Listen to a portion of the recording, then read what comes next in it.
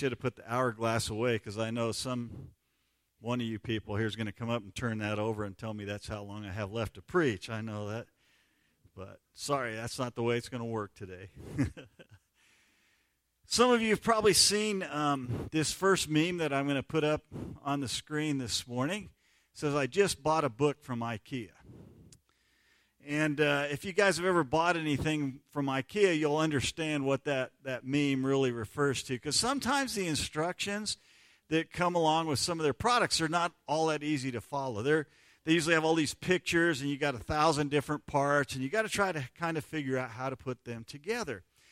But they do have one of their products that's really easy instructions. It's instructions for how to build a house. And that's what these look like. See, so that's a simple IKEA project right there, right? I always see the ones about all the stuff not to do and everything like that. And I've bought some stuff from IKEA before, and sometimes I'll be real honest. I open up the instructions, and I'm like, I don't know about this. So I just try to put it together myself. And more often than not, if I do that, what happens? I end up having to take it all apart again and go back and actually try to figure out what the instructions are teaching me. And I think that all of us probably do that. And that's a pretty good illustration, I think, of the principle that we're going to discover together this morning as we continue our study in Proverbs. And here's that principle that we're going to look at today, that I'm never more foolish than when I think I'm wise. I'm never more foolish than when I think I'm wise. So how many of you have ever made a foolish decision, right? Everyone, right? We do that. We think we have it all figured out. We think we know exactly what's going on, and then we find out that that's not really the case.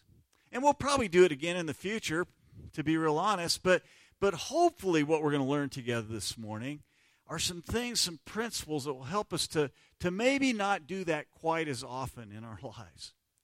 So today is our fourth message in our current sermon series, which we're calling Foolproof. It comes from the book of Proverbs.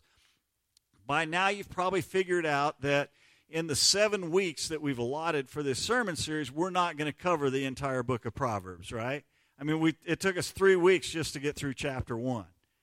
And that was really important because chapter 1 really sets the stage for everything else that we're going to learn from the book of Proverbs. So it was really important to spend some time there. Well, today I'm going to skip ahead to chapter 3.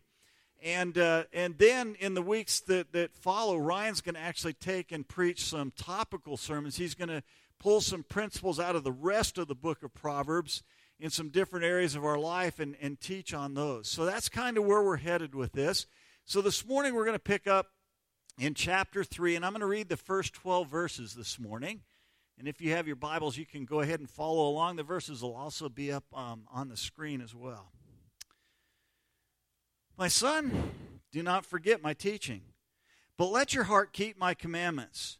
For length of days and years of life, and peace they will add to you.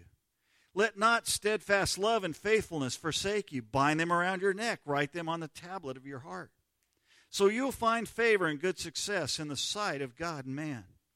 Trust in the Lord with all your heart, and do not lean on your own understanding. In all your ways acknowledge him, and he will make straight your paths. Be not wise in your own eyes. Fear the Lord and turn away from evil. It will be healing to your flesh and refreshment to your bones. Honor the Lord with your wealth and with the first fruits of all your produce. Then your barns will be filled with plenty, and your vats will be bursting with wine. My son, do not despise the Lord's discipline or be weary of his reproof, for the Lord reproves him whom he loves, as a father the son in whom he delights. As I read through that, my guess is that a lot of you, when I got to verses 5 and 6, they seem pretty familiar to you, right? Some of you may have even memorized those verses. I know I've memorized those verses in the past. And those are really important verses, without a doubt. But I want to suggest to you this morning that they might not really be the most important verses here. They might not even be kind of the focal point of the passage. And the reason I say that has to do with kind of the structure of these 12 verses here. And as you can see, there's these 6 couplets here, right? These 6 couplets. And each of these 6 couplets, it begins with a command. And then following that command is the the result of what happens if I obey that command, or the blessing that I get from that command. And there's these 6 different pairs. And this would probably be a good time to talk about these pairs that we're going to find, because we see these all throughout the book of Proverbs. And it's important to understand that these pairs, they're not really promises, they're not really guarantees. But what they are, they're these principles that kind of generally lay out what will happen if we follow these principles in our lives. I read one commentator a few weeks ago when I was preparing the message. It said they work about 90% of the time, and I think that's probably pretty accurate. And the reason that they don't work 100% of the time is because we live in a world that's been messed up by sin, right? And so these principles don't always work. We live in a world where good people get hurt, where good people suffer. We live in a world where evil people sometimes prosper, right? And so all these principles we're going to look at today, and really throughout the rest of the book of Proverbs, you could always find me an exception to the rule. But generally, the idea is if you'll follow these principles, life's going to be a whole lot better for you than if you don't follow them. Now, these 6 couplets, or these 6 pairs we have here, are arranged into a structure that's known as a chiasm. And I'm not going to get into a lot of technical things about it, but just kind of explain to you how this works. In a chiasm in Hebrew poetry, it's a way to bring focus on a particular part of the passage. So here what you'll see, if you look at verses 1 through 4, you'll see that they're parallel with verses 11 and 12. And the reason that the idea that ties those together is the idea of commandments. And what happens when we either obey or don't obey those commandments. So those ideas, they're related there. The second thing, as you kind of move from the outside in, you'll see that in verses 5 and 6, and then again in verses 9 and 10, there's the parallel ideas of trusting the Lord and honoring the Lord. Which means that really what this passage does is it puts the focus on verses 7 and 8. And I think verses 7 and 8 are really the heart of this passage, and they're kind of the main idea, and the verses around them kind of build on that and help us to understand that main idea a little better. So I want to go back and look at verse 7 in particular, because I think this is a really important verse. It's the one from which we're going to kind of draw the main idea that we're working on today, and it says this: "Be not wise in your own eyes, fear the Lord, and turn away from evil." And I would suggest to you that this verse is really another way of just restating what we saw back in chapter 1 in verse 7, which we said was really kind of the theme verse for the entire book of Proverbs. And in that verse, we learned that the way to be wise, the way to foolproof our lives, is to fear the Lord, that's the beginning of wisdom. And we said that the way that we do that is that we live in a way in which we acknowledge that God is God and I'm not. And that's exactly what this verse is saying, I think, in just a little different way. It says, don't be wise in your own eyes. Instead, fear the Lord. Live as if God is God and you're not. That's what it's really saying here again. The fool is wise in his own eyes. He thinks he knows it all. He thinks he understands it. He's like the guy that puts together the IKEA product without the instructions. And the thing is, that sometimes works, doesn't it? For a little while in our lives. Sometimes you might even get lucky and put that IKEA product together, and it might actually stay together for a little while before it falls apart. And the same thing is true with our lives. When we think we know it all, we might think it might look like we have it all together for a while, but then after a while, if we're not following the principles we find in God's Word, our lives are going to fall apart. So that's why we said this morning from this verse that I'm never as foolish, more foolish than when I think I'm wise. And conversely, we could also say this: I'm never wiser than when I recognize my foolishness. That's when I'm wise. When I understand that I don't have it all together. When I understand that I don't have it all figured out. When I begin to live as if God is God and I'm not in charge of my life, and I put God in charge of my life, that's when I'm wise. And even though the person who is wise in their own eyes is described here as a fool, there's a blessing that comes along with the idea of me understanding how foolish I am. And we find that in verse 8. And here's the blessing in verse 8. It says, it will be healing to your flesh and refreshment to your bones. Don't you love that? The idea here is that when we finally recognize that we're not wise, that we need God's wisdom, then God says, I'm going to bring healing to your flesh, refreshment to your bones. And all the other promises that we find in this passage, they're really just different aspects of what we find here in verse 8. They're part of how God brings refreshment to us, how He heals us, how He brings peace and joy to our lives, even when the circumstances around us are difficult. So the question that we really need to answer this morning then is how do I live my life in a way that I don't become wise in my own eyes? Because that's really the key here, right? How do I do that? And we're going to see this morning that it's all a matter of trust. Am I going to trust in myself, or am I going to trust in God? And that's really true, especially in 4 different areas of our life that we see in this passage this morning. And so I want to talk to you about 4 areas of our life where we need to make sure that we're trusting God and not trusting self. And the first thing here is I need to trust my heart to God. We see this in the first 4 verses here. And I'm not going to spend a lot of time here because in a couple of weeks, Ryan's going to go into much more detail about how we actually do this. How do I actually trust my heart to God? But we see the word heart here. It shows up a couple of times in these first 4 verses. And the Hebrew word there, just sometimes it does mean this muscle that we have in our chest that pumps blood to the rest of our body, right? We all have a physical heart. But more often it refers to kind of the inner person, that what we might call even our personality, our intellect, and our emotions and our will. It would correspond roughly with the way the New Testament uses the word soul. And so it's really who we are deep down inside. And Solomon comes to his son. He says, son, I want you to do these commandments from your heart. I don't want you to just do them from the exterior. I want you to do them really from the heart. And you know, sometimes that's a hard thing for us to do, isn't it? To really trust God with our heart and do His commands from the heart.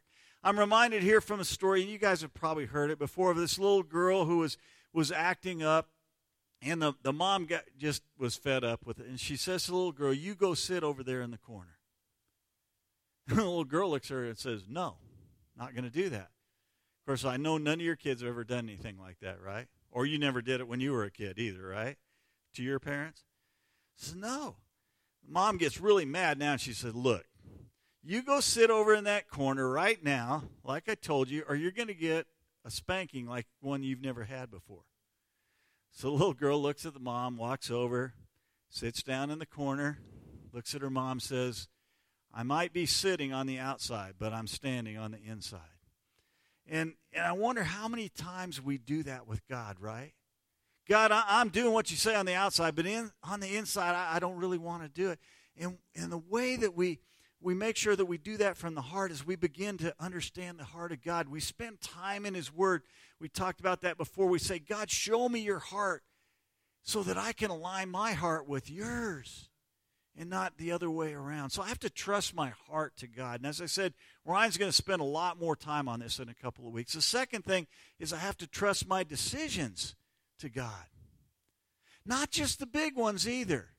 What does it say in verse 5? It says to trust God in everything, right? Not in just some things. In all our ways to acknowledge Him. And so what God wants us to do is to make sure that all the decisions we make are based on trusting Him. The problem is we don't usually do that. Our natural tendency is to do something more like this. We have a decision to make, so we sit down and we come up with a list of all the pros and cons, and we evaluate things from all these different angles, and then we make a decision, and then we go to God and say, hey, God, now that I made my decision, I want you to bless my decision.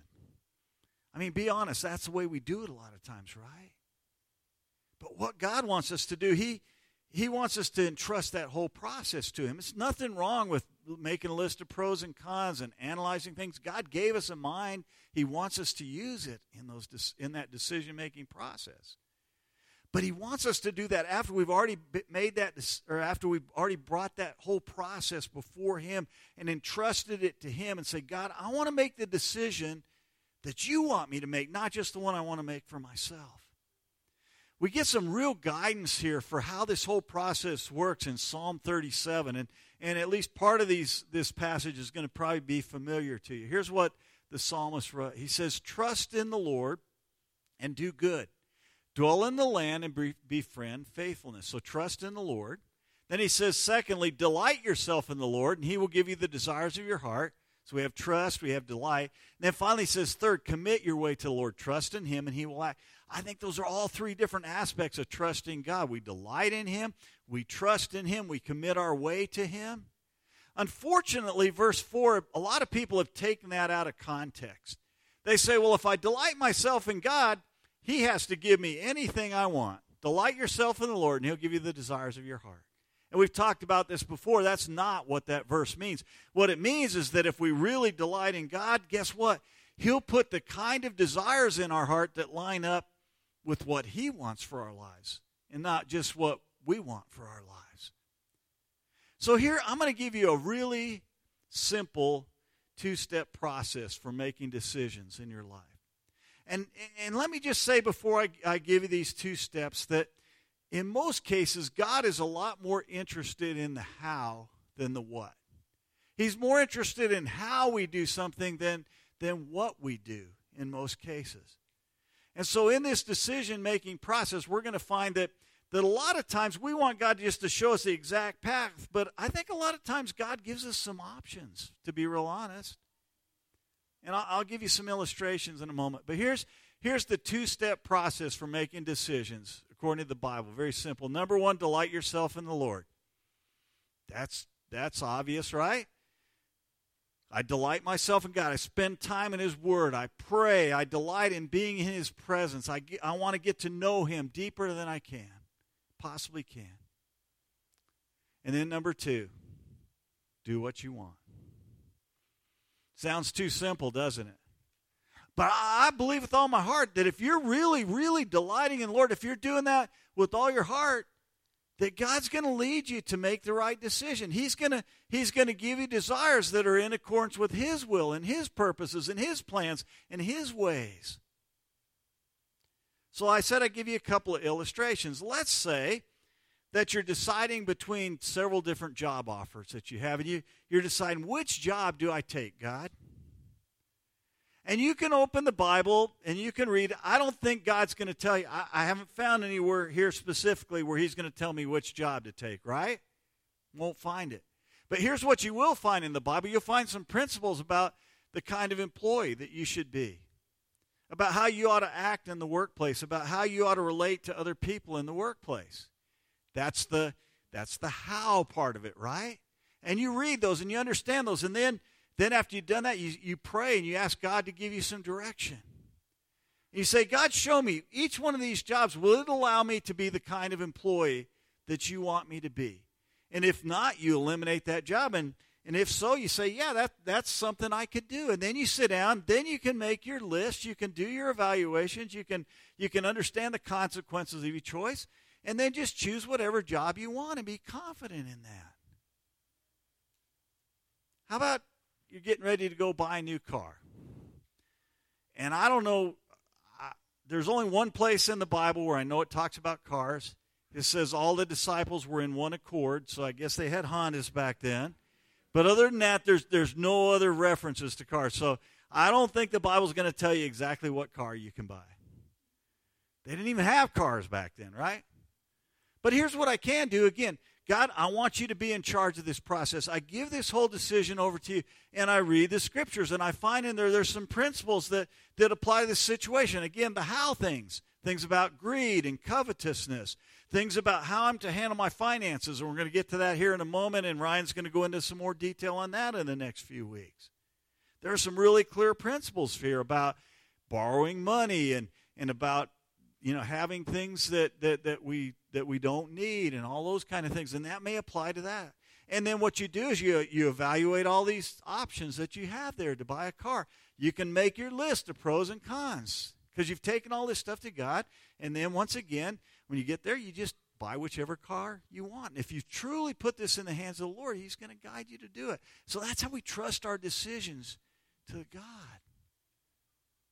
Third thing, the third area where I have to trust God is I have to trust my treasure to God. Verses 9 and 10 might not seem real relevant to us today. I mean, most of us don't have, I don't know, how many of you guys have barns? I don't have a barn. I don't have vats of wine. I don't have produce. So it might seem a little irrelevant, but the principles still apply. And the principle we find here is exactly the opposite, isn't it, of what the world tells us. The world tells us the way you get rich is you hoard everything for yourself. You know what the Bible says? The Bible says the way you get rich is you give stuff away. Doesn't make much sense from the world standard, does it? But if we're really, truly trusting our material resources to the Lord, if we're being good stewards of all that He's given to us, then I can guarantee you that part of that is going to be being generous with other people. And we've talked about this before. If you live in this country, if you have a car and a place to live, you are much richer than most of the people in this entire world. And God has blessed you with those resources. And so what the Bible says is trust God with those. Go ahead and invest in His kingdom and trust that God is going to give you riches that are more than just earthly riches that you would get if you hoarded that for yourself. Isn't that exactly what Jesus taught in the Sermon on the Mount in Matthew chapter 6? Here's what Jesus said. He says, "Do not lay up for yourselves treasures on earth where moth and rust destroy and where thieves break in and steal. But lay up for yourselves treasures in heaven where neither moth nor rust destroys and where thieves do not break in and steal."